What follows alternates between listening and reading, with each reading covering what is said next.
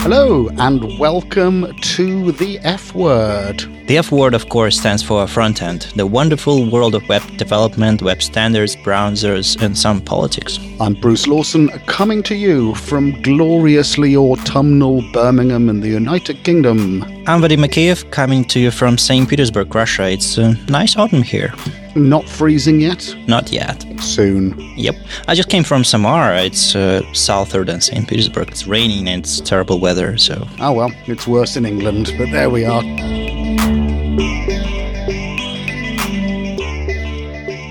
Talking of worse in England, I have a compatriot of mine as a guest. In fact, we live in the same city and occasionally have been known to drink beer in the same pub. So I would like to introduce the flaxen-haired Foss Adonis, Stuart Langridge. Hello, Stuart. Hello, chaps. Thank you for inviting me on your show. Well, we didn't only invite you because of your good looks and splendid shirts, for the obvious reasons that you possess neither. I was waiting for the other shoe to drop there. But you have been grassing up bad people to the UK government, haven't you? I have. Not alone, I should say. Yes, I was part of a group who were invited to talk to the United Kingdom's Competition and Markets Authority, so they're the regulator. And they're looking into mobile phones in general, the mobile phone ecosystems, software ecosystems there, whether they are monopolistic. And as part of that, they were also pursuing the question of whether there is sufficient browser choice on specifically iOS, but their remit is to look at a whole bunch of stuff. And I was in there talking to them about Apple and browser choice. Of course, I mean, whereas they have to look at everything, there's no restrictions on what you can install on Android. Even if it's not available in the Google Play Store, you can sideload apps. It's a bit more difficult. But on iOS, of course, what choices do you have? I mean, you can download Chrome, you can download Edge, you can download Firefox for iOS. So what's the problem? I had to explain this to my daughter, actually. She was terribly pleased to point out to me that she hadn't just gone with Safari, the stock browser that arrives on iOS. She was exercising her own choice and she'd installed Chrome instead. And what I had to point out to her that Chrome, like every other browser on iOS, is just a skin around Safari. The rendering engine, the engine that actually views the pages, has to be WebKit from Safari. You cannot ship your own engine. Yeah, I just recently realized that you can actually ship your version of browser engine, but you'll have to turn off this JIT compilation. So you'll have the proper browser engine, but without the part that makes it fast. Is it correct or it's not? You see, now you've confused me there, Vadim, because I don't think you can do it. I don't think the JIT thing comes into it. Rule 2.5.6 from the App Store rules specifically say apps that browse the web must use the appropriate WebKit framework and WebKit JavaScript. It doesn't say unless you turn the just-in-time compiler off, at which point you use Gecko if you like. And part of the reason for that is that I think, yes, JITting is important, but I don't know, and this is where, you'll get 1,000 emails from browser engineers disagreeing with me, but I don't know that it's important enough that if you don't have the JIT, you just flat out can't do anything. And I think at least some browser manufacturers would say, okay, we'd rather have our engine and no just-in-time compilation than would say, okay, we'll just be a wrapper around WebKit. Plus, more importantly, it would get away from what at least some people think Apple's goals are with that rule. Apple, obviously, historically and notoriously, tend not to talk about why they've made decisions, just that they've. And so there's quite a lot of I was about to use the word Kremlinology there, but I probably shouldn't do for someone who lives in Russia.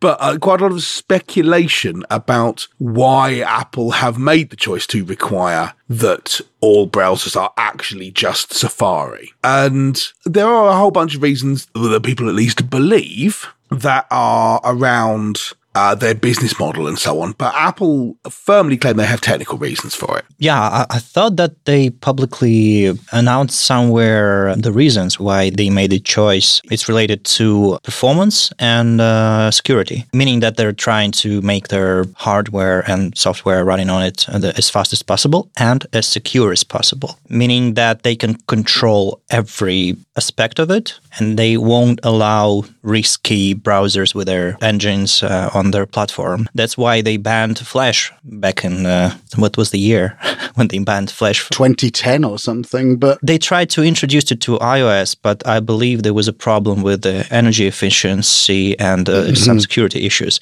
I believe it follows the same line. Well, this is where I'll interject because I was one of the 3 people from the UK who was invited along with Stuart to the Competition and Marketing Authority. The other shall remain nameless by their own request because, like when we had James Rosewell on the show a few episodes ago talking about Google turning off third-party cookies, a lot of iOS developers, people who specifically depend upon Apple allowing them into the App Store, etc., worry about retaliation from big companies. Now, whether or not that worry is justified, I'm not to say because I have little to do with Apple other than using MacBooks. So yes, the first guy who invited me and Stuart, he was talking about the problems he had specifically trying to write apps that worked on iOS and the bugs in WebKit and Safari, such as IndexedDB breaking and local storage, fetch and service workers not working as expected. And I talked on progressive web apps and why it was unreasonable that iOS didn't give equal rights to progressive web apps. For example, if you make a PWA, you can't have access to Bluetooth or push notifications, whereas if you have a native app, you can. And we asked Stuart to come in and talk about exactly what you were asking there, Vadim, about whether Apple's stated reason of only allowing the one engine on iOS being for privacy and security actually holds water. And what did you tell our friends at the CMA, Stuart? You wrote a blog post, so we'll put a link to it in the show notes, of course. But give us the elevator pitch. Well, the high level summary. Yes, Vadim, as you say, Apple have spoken in the past about how they're doing this for security and privacy reasons, for performance reasons. I didn't really look at. I didn't really talk about performance, but in terms of security, Apple certainly seem to believe that they're protecting people's security by not allowing other browsers. But in practice, Safari doesn't seem to have particularly good security. The idea that Apple can produce a better, more secure browser than their competition can on Apple's platform appears to be a belief that isn't necessarily founded very much, as far as I can tell. This year, up to the point at which I did the talk, which was in early September 2021, so from the beginning of 2021 up till September, there had been 7 in the wild zero-day vulnerabilities fixed by Apple, and 5 of them were in WebKit, which means 2 things. First of all, everyone has bugs, right? This is the way of things. You can't just point to a company and say, look, they had a security bug, therefore they're at fault, because everybody has bugs. Can I just say to any potential employers of Vadim that he never has bugs? Then I intend to employ him as soon as possible. or possibly have him stuffed as an example to future developers. I would prefer the first one. I think I prefer the second. It sounds much more fun. And cheaper. Yes, so part of the issue with a lot of Apple's vulnerabilities being in WebKit, which underlies Safari, is that it's an important project which you'd think would have a lot of Apple's time and attention. And in practice, they don't seem to be funding it well enough to stay on top of this sort of thing particularly well. But secondly, and more importantly, because every other browser is required to use this version of WebKit, a hole in WebKit, a security issue in WebKit in Safari, is also a security issue in every other browser on the platform, because they're all the same browsers. But more importantly, it's not just how many bugs there are, how many exploits there are, but how they get handled. And this is where, so there've been quite a few studies into what's called the patch gap, how long it takes from an issue being flagged and a patch being written to that patch actually showing up on a phone. And part of the issue there is, again, because there's only one web browser engine, WebKit, and because it's not shipped with the application, it's shipped with the operating system, new versions of Safari, new versions of WebKit require a new version of the operating system, which means that there's inherently a longer time limit. You may recall this venerable, creaky old masters of the web, like the two of you and me, may remember that Internet Explorer had the same issue back in the day where it was tied into the operating system in a way that was difficult to disentangle rather than being a separate application. I remember Edge doing this before they switched to Chromium. They decided to ship Edge updates separately from an operating system at some point, but it couldn't save them. Yeah.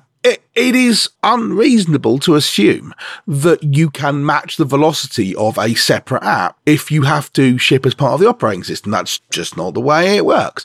And there are reasons for doing that, obviously, but it does mean that you're going to lag behind in the amount of time it takes you to get things fixed and get things shipped to people. So there's a startup called Theory. So earlier in the year, Safari, or WebKit in Safari on iOS, released audio worklet handling. And there was an issue with it, which is fine. Always bugs. And it was a crasher bug in Safari. And crasher bugs are problematic because quite often they lead to exploits. If you can manage to crash the browser, you can quite often crash the browser in such a way that it executes code for you. And so this bug was identified. It was fixed in WebKit, but that fix didn't show up. So WebKit is open source, right? So you can see when the fix went into WebKit, but it didn't show up on people's phones in Safari for weeks after that. And there's nothing anyone can do about it. If you know the bug is there and you know your web browser on iOS is vulnerable to that bug and you want to help, and you're prepared to put money and time and resources into helping, there is nothing you can do about it. Now, part of what I was attempting to get across to the Competition and Markets Authority is not just that Apple are like this, it's that they're attempting to blur the distinction between security issues which they're choosing not to deal with and security issues they're just slow on. So they will talk quite a bit, for example, about how it doesn't matter that there's only one browser engine and everyone needs to use it because WebKit is open source and anyone can contribute to it. They specifically said when Apple were testifying before the US subcommittee for antitrust, they specifically said that WebKit is an open source web engine and that allows third parties can contribute relevant changes into WebKit. So they end up in the WebKit engine. It's not just a closed shop with only Apple people. Everyone else can get involved, which is, in theory, the case, but a patch goes into WebKit and doesn't show up in Safari for weeks, no one can do anything about that. If you are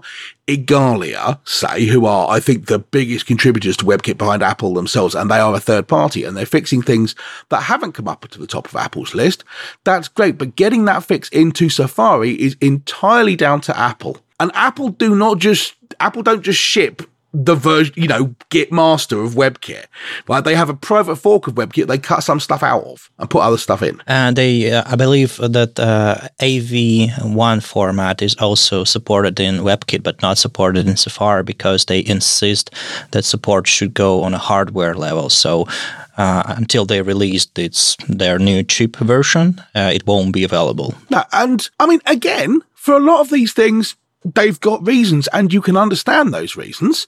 If they say, we're not going to do this on the CPU because it's going to drink battery power, this is probably correct. And if you're prepared to make performance compromises in order to get a shonky version of something early, then you'd be using Android, right? But the fact that Apple have made that decision is okay, but it is, in my opinion, and in quite a lot of other people's opinion, a bit disingenuous to simultaneously say, no, web apps are great and they're a perfectly viable rival, while also saying, yeah, you don't get AV1 format until a new chip iteration comes out, which means it's never going to happen on the iPhone that's currently in your pocket. Well, in that case, how is a web app an adequate rival? And that, I think, is largely part of the problem. So the Epic versus Apple Games case which is going on in the United States. This case is kind of around monopolistic behavior with the App Store. This is native apps, not the web. But one of the things that Apple specifically said was that web apps are a perfectly viable alternative on iOS to native application. And so they can't possibly have a monopoly because you don't even have to use their App Store at all. But it's hard to make that case while also seeing that Safari lags behind other browsers. There are a whole bunch of things which they have flat out refused to implement and therefore cannot be at parity with native apps. And the developers of the web app that they specifically pointed at, the Financial Times app, specifically said that the web app being held up was a terrible idea. So Ada Rose Cannon did not say it was a terrible idea. She said something else. But I don't know how family friendly your show is. But Ada Rose Cannon said the web could be an ideal place to build apps, but Apple is consistently dragging their heels on implementing the web APIs that would allow them to compete with native apps. So this is the people actually on the ground floor, at least some people on the ground floor, who built the app that Apple are holding up as an exemplar, saying that's disingenuous.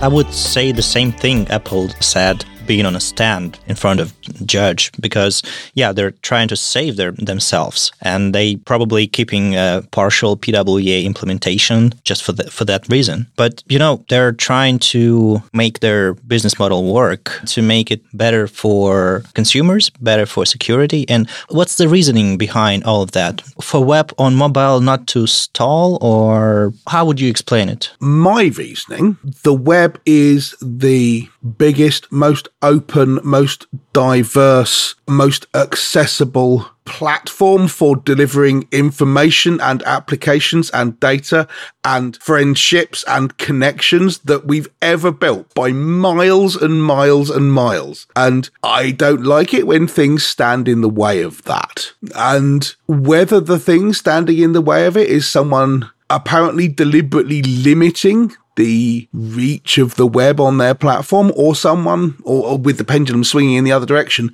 someone trying to shape the direction of the web entirely for their own ends. Either of those two extremes are bad for the web's openness, the web's reach, the web's accessibility.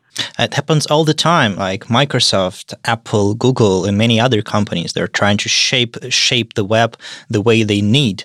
And it works. It still works. Only because there are multiple parties involved. And one of them being Apple. Yes, absolutely. To be clear, the solution which is given by an awful lot of people to this is Apple should be compelled to allow third-party browsers and their own engines on their platform. And that is one obvious solution. I'm kind of okay with it. I can see why Apple don't want to do it. Completely putting aside all of the issues about, we think we can do better at security, we think we can do better at privacy. They are the one place where Chrome isn't dominant, and I can absolutely see Apple saying, we're staying the one place where Chrome isn't dominant, thank you very much.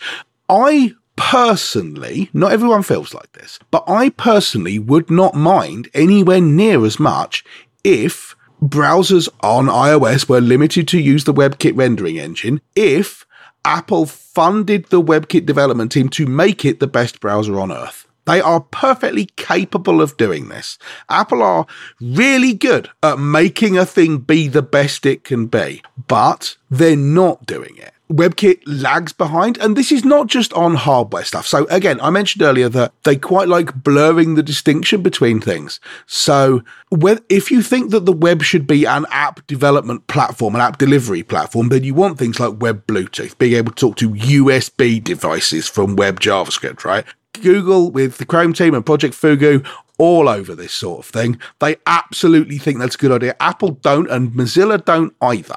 So this is not just Apple saying no to Google. Mozilla also think this is not the way. So they're basically taking a stand for saying you need native apps for this sort of thing. I personally don't agree with that, but I can see why some people would think it, and fine, no problem. So leave that stuff to one side. But there's no reason why the the security issues can't be fixed faster. There's no reason why there can't be more openness about which version of WebKit is going in and when it's going in and why some things are cut out and why some things are not. There is no reason why third-party browsers are not given access to APIs like being able to add themselves to the home screen. This is in no way a security issue, right? It's in no way a privacy issue. There's a whole bunch of magical stuff which Safari can do and no one else can. Even if you have to be a wrapper around Safari, you should be able to do all the stuff that Safari can do. Well, that's true. A third-party browser, Chrome or Edge or Firefox on iOS, cannot do add to home screen, even though Safari can, and even though other apps on iOS can add things to home screen. Those are Apple apps rather than other browsers. We saw an interesting one actually last week when iOS 15 was announced, was released. There was a 0-day exploit that was actually being used in the wild, reported to Apple by Google. And of course, they noticed it because it was happening in Chrome on iOS, but Chrome on iOS is obliged to use the WebKit engine. So, that's a perfect example of how if Chrome on iOS were using Chromium, those Chrome users would have a more secure experience than they currently do because they're obliged to use native WebKit. I'm not as laissez-faire as Stuart. I would not be happy if Apple were allowed to keep being the only rendering engine, because we know, Vadim and I certainly know from our time at Opera, that being the pre-installed browser from the vendor of the device is already a huge benefit. If Safari is so great, then it shouldn't have any problem competing with Chromium, real Chromium and real Gecko on the device. There's nothing to stop Apple putting their money where their mouth is and saying, we firmly believe that Safari is so good that we'll leave it to consumers to vote with their feet. I don't believe that Google have a bigger marketing budget than Apple. When Google were marketing Chrome and Opera, we were going, their marketing spend is bigger than our whole revenue, which was certainly true. But when you've got two behemoths like Apple and Google slugging it out, they should be able to make their stuff better. But the fact of the matter is, Apple are great at hardware and shit at software. There is no good Apple software. Full stop. I'm going to edit this podcast in Logic Pro, so made by Apple. Sorry, Bruce. Fair enough. I'd be using something decent like Audacity, but there we go. I'm literally recording into Audacity as we speak. macOS is a case study, an example of exactly what you're talking about, because on there, Safari is the default browser, and Chrome has a pretty big market share, but it's not entirely taken over. Safari still holds a whole bunch of market share on macOS devices. So you would assume that maybe the same would be true for iOS. It is not clear. So again, to be clear, I would be okay with the idea of Apple providing the best browser and attempting to provide the best browser and then everything being limited to it. I would rather that people got to put apps on this platform, right? Even if those apps are web browsers with their own rendering engines in, because to me, it feels flagrantly anti-competitive to say you don't get to do a web browser. But I don't get to decide on whether things are anti-competitive or not, but the Competition and Markets Authority do, and they have also heard my opinion. Yeah, and I have to say, although when they invited us to speak, we asked them, what can we say about this procedure? And they said, well, the talks that Stuart and I and Clark gave, obviously we can make those public, and Stuart and I have. They did ask us not to sort of name the people in the room or go too deeply into the questions we were asked, and which is perfectly fair.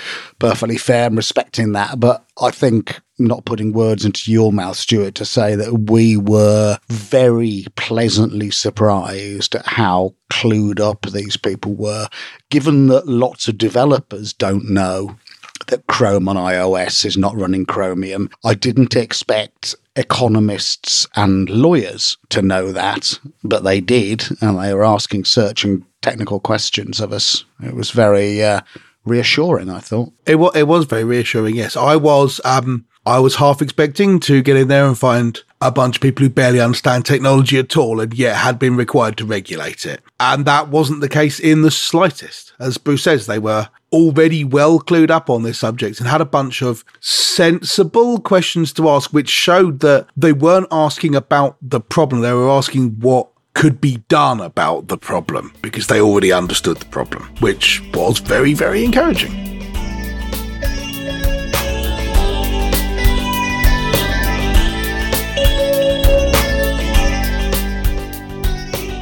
Apart from this hearing, apart from possible lawsuit in the future, do you think Apple doing something to manage the problem? I mean, the recent release of Safari, they did it first time ever, or maybe in a long while, without releasing a new version of macOS. They just released Safari on its own, Safari 15. They released Safari 15 on iOS with operating system update and Safari 15 on macOS without releasing the next version of operating system. That was refreshing. We've also seen a couple more baby steps as well. So if you're a video app or a music app, you're now allowed to add a link to your own website in Japan after the Japanese Fair Trade Commission's investigation, which is very similar to what the CMA are doing in the UK. I've got to remember the exact details of this. Developers of apps on iOS are now allowed, when they email users of their apps, they're now allowed to mention payment options in the emails that aren't Apple's payment options. They can't mention them in the apps still, right? So this is basically Apple being dragged kicking and screaming like a 2-year-old having a tantrum in the direction of allowing people to compete rather than going, we're not going to let anyone compete, and then say, goodness me, we seem to be doing better than everybody else, you know? I believe the latter thing was Vadim's friend Vladimir, wasn't it, who told off Apple and after complaints by Russian developers, wasn't it? Yeah. I don't know much about this situation in Russia, to be honest, because it goes over my head in most cases. You know, when something's happening when Russian government speaks to its citizens, I don't usually listen because it usually doesn't make sense at all in technical perspective. But you know, speaking of this thing with allowing developers to nudge their users that there's another way to pay for their services. You know, in Russia, people who rent apartments, they don't pay taxes usually. They usually rent for 11 months and then they stop renting for the 12th because they have to pay some taxes. But they still rent, but they don't pay taxes and they send money in cash or on card without mentioning to the Russian government. Meaning that Apple is trying to keep the revenue stream to support their platform, so it won't be the same thing as happening in Russia with apartment renting. First of all, I feel like Her Majesty's Revenue and Customs would not let people get away with that trick here in the UK. But more importantly, I said right at the beginning of all of this that there's a lot of people speculating on Apple's motives for it. And when I say people are speculating, what I mean is everybody thinks this is to do with propping up Apple's business model. And Apple swear up and down that it's nothing to do with that. And it's because of security and privacy. And it's not because they want to preserve the Niagara of cash that roars towards them from the App Store every second of every day. To the point where I don't think anyone actually believes them. But I don't think it's just a cynical play for money and the primacy of the App Store. They genuinely do believe that what they're doing is better for security and better for privacy, and they have a point. You know, they are not, what they're saying is not wholly without merit. So the thing I talked about the access to hardware APIs, things like accessing USB devices from the web, which Mozilla have also stood up against. Apple's concern is around fingerprinting and other security issues. And as I say, they have a point there. There is a reasonable argument to be made that this should not be allowed. What's supposed to happen in that situation is one company goes one way, one company goes another, and then the market sorts it out, right? I'm not a great believer in the market, but you are supposed to see which one does best with consumers. The issue is, obviously, that there is no level playing field on iOS. The thing I said to the CMA is I would like to be able to build the best apps with the web and put them on the best hardware platform on a phone, which is iOS, and I can't. At the moment, if I want to choose Apple hardware, I have to choose a subpar web experience. If I want to choose a good web experience, I have to opt out of Apple hardware. And those two things should not be connected. They really shouldn't. I see no reason why I shouldn't be able to choose both the best hardware and the best technology. Why would I not want to do this? And for people who would say, the web's not the best technology, an iOS native app is the best technology, then fine, you go ahead and build an iOS native app. I'm not stopping you. But in my opinion, I want to be able to work with their stuff. And I'm being prohibited from doing so. And from my point of view, I don't mind whether Apple fix it by making Safari be best in class, or Apple allow other people to contribute to Safari and WebKit in a much more obvious and directly connected way, which means that it's best in class, but everyone collaborates on it, which is some kind of middle ground, right? Between Google get to ship Chrome and then steal all of your users, or Apple have to hire every browser developer on earth to make Safari the best. Maybe there's some kind of middle ground where lots of other people can get things into WebKit and that process is more sped up, it's more connected, it's more transparent. Don't know, right? It's not my job to fix this. It's my job to say, here is a problem. It's Apple's job to fix it. But you're talking about the market regulation, but at the same time, you're asking government to intervene and stop the competition between iOS and Android, for example.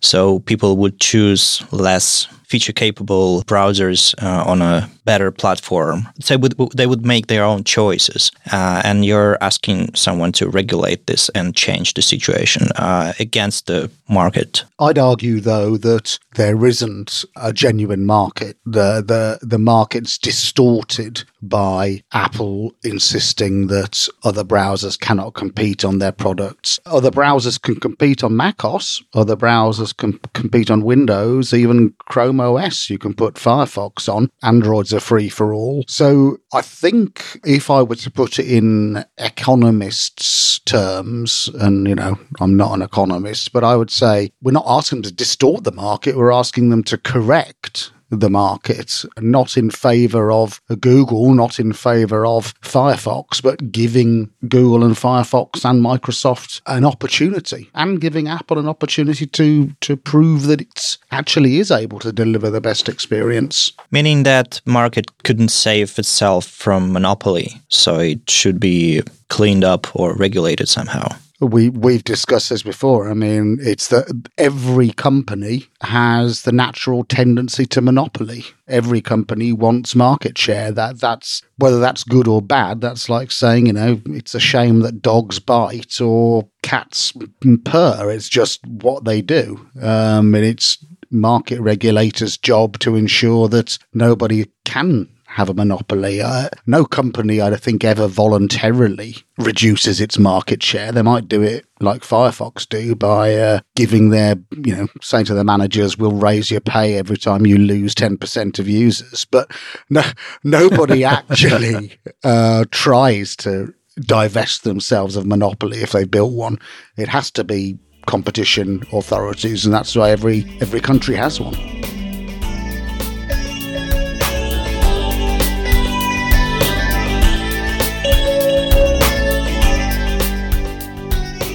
So there's a whole big, moral argument and a whole big legal argument and a whole big economic argument and a whole big philosophical argument about whether these things are good or not. But in my experience, over the last 5 or 6 years, we've seen developer opinion of Apple sour a bit, I think. Apple have gone from being everyone's kind of, obviously their stuff is great and I use it the whole time. I've got my problems with them, but they're basically great, to feeling a bit more exploitative, perhaps. Now, I think a lot of this is because people just didn't like the MacBooks for like 5 years on the bounce or something. Fine, whatever. Don't use them myself, but that's fine.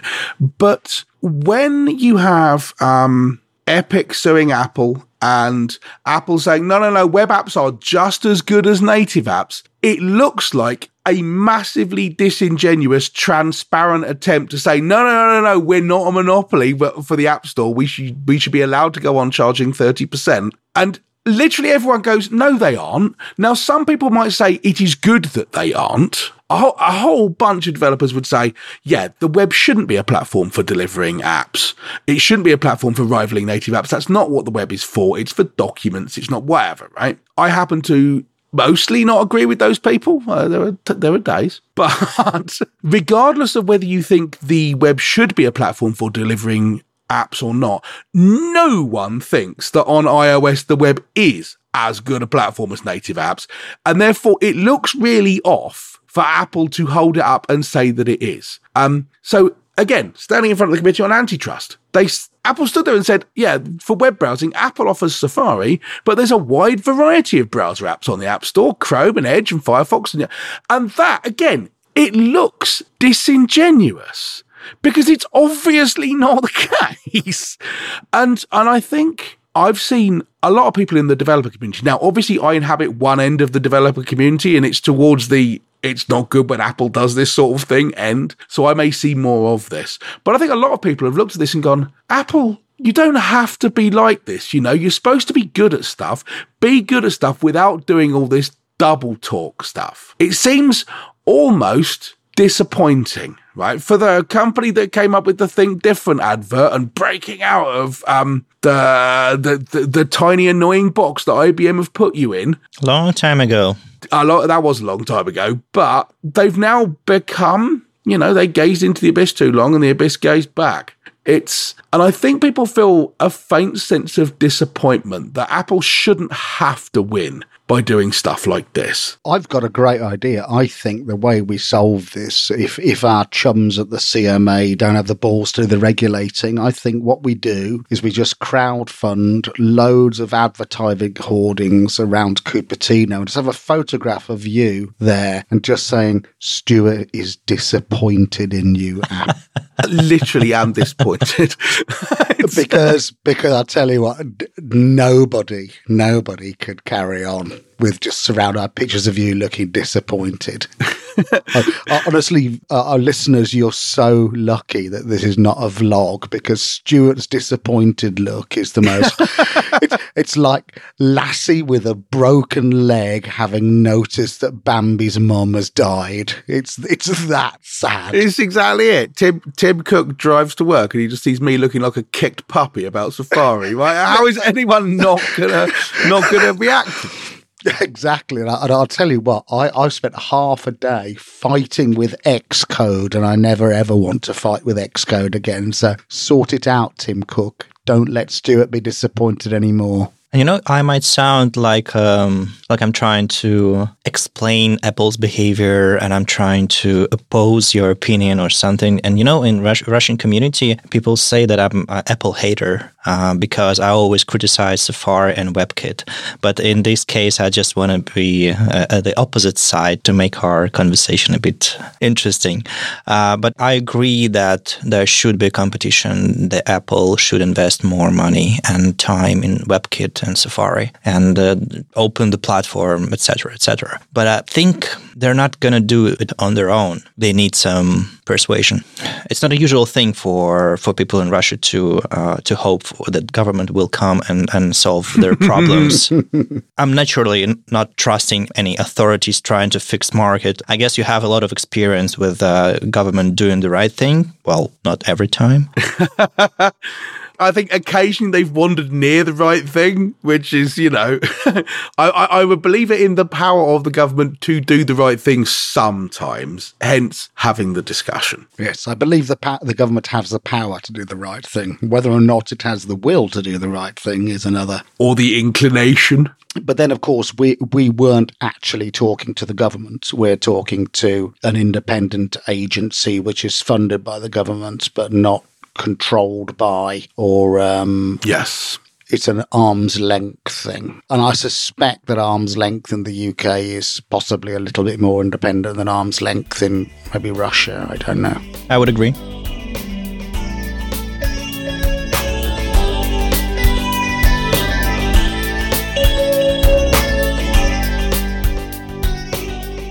So what would be the next step in this process? What do you think? Is there a chance that something might change? And what would be the next step for this commission or in this process?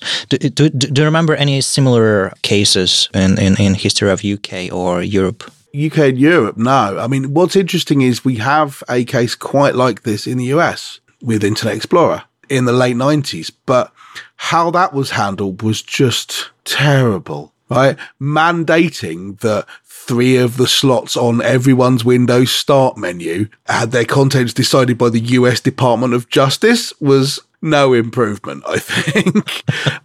So I'm not sure exactly what the best solution is. I'm not sure what is in the power of the Competition and Markets Authority to do. Like, can they say to Apple, you now have to allow people to run whatever they like on your hardware? And there's nothing you can do about it? Well, they're trying to do the same with the USB-C port at the moment.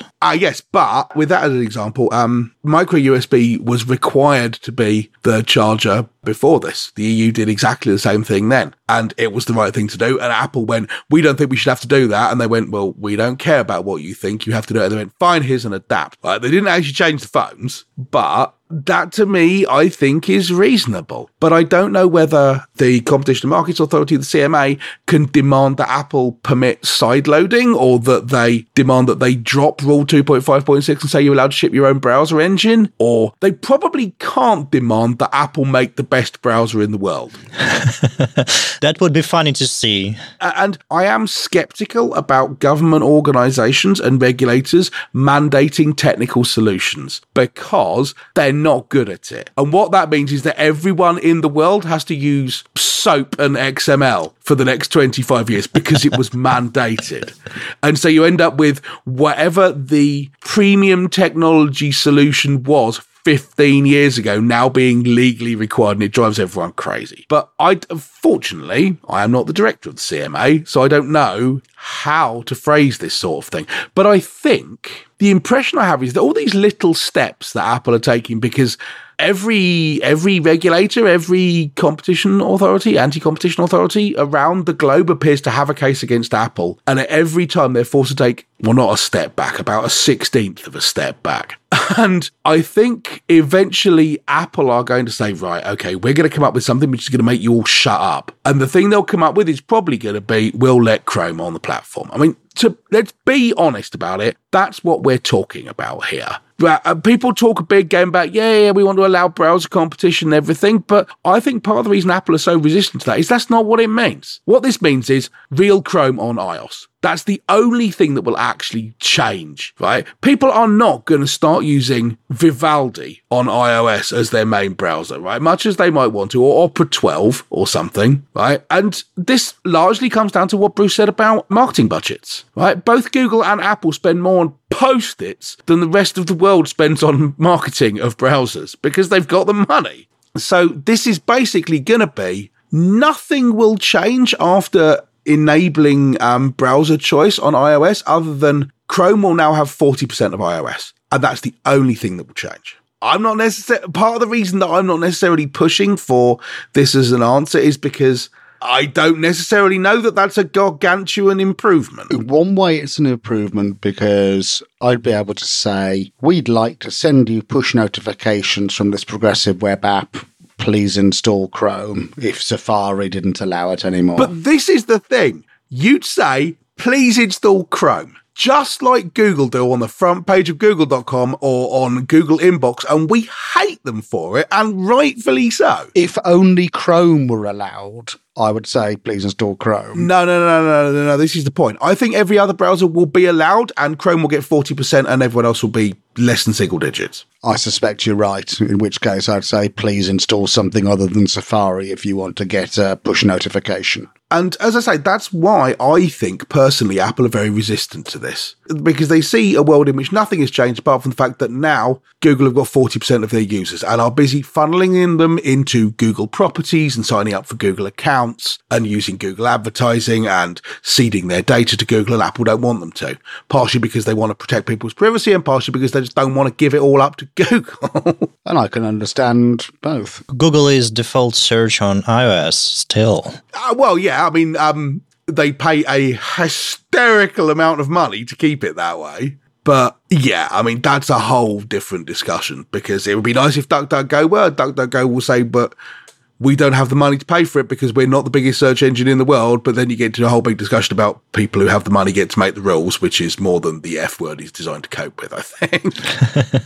Well, oddly enough, though, we do get a surprising amount of that on the F word. But to answer Vadim's question more near term, they began this investigation in March this year, and it will conclude in March next year. And they're going to release an interim report in December, but that won't be their final report. And we, Stuart and I and Clark Kent, have offered, we've said, if you want us back or you want to ask us any more questions, we're happy to, but they haven't as yet. But then you've heard how much Stuart and I can speak. They've probably still got tinnitus from meeting us in early September. But yeah, so, and I don't believe they can say, Apple, you must do this or we will come round and tell you off. What they can do is say, if you continue behaving like this, you don't have the right to sell your stuff in the UK.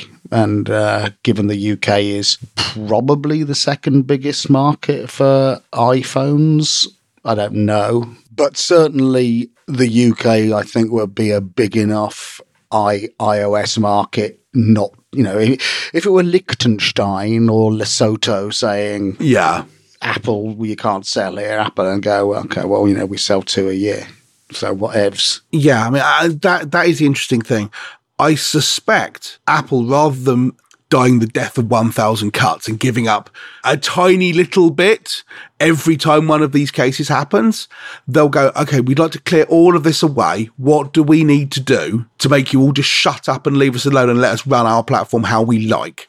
And I suspect the answers will be something along the lines of, allow side loading, allow browsers, and don't charge as much as 30%. And if they did all that, everyone would kind of shut up, probably. Yeah. So basically what you're doing is applying another force, another pressure on Apple in UK, just like they do in US, Australia, and probably some other countries. South Korea, Japan, Russia. The UK is... it's not a dominant market for Apple. I would find it very interesting if they came to a head who would blink first. If the CMA said, okay, you have to do this stuff, otherwise you're not allowed to sell in the UK, whether Apple would go fine and then just walk out of the UK. I honestly don't know what they'd say, because at that point it's less about what makes business sense and more kind of more proper, the kind of pride more than anything else. And we've seen, if you look at Apple's stance on giving up login details or allowing the US law enforcement to sign into an iPhone, or pushing a new version of iOS which allows circumvention of that, they were prepared to stand up and take their lumps on that. Now, they did it at least partially because of the optics. It looked very good to do so to the tech community and to people about privacy in general. And it did a good job of underlining their new push on privacy. But you can certainly imagine them spinning it as, yeah, we care about you users so much that we're not going to allow any random developers to push things onto your phone which can steal your data. And we believe that so much that if a country demands we allow it, we just won't sell it in that country. And their PR people, you can see them putting that spin on it. Again, it looks a bit disingenuous when then people say, so you're allowed to push stuff onto our phone, specifically U2 albums or the like that we don't want.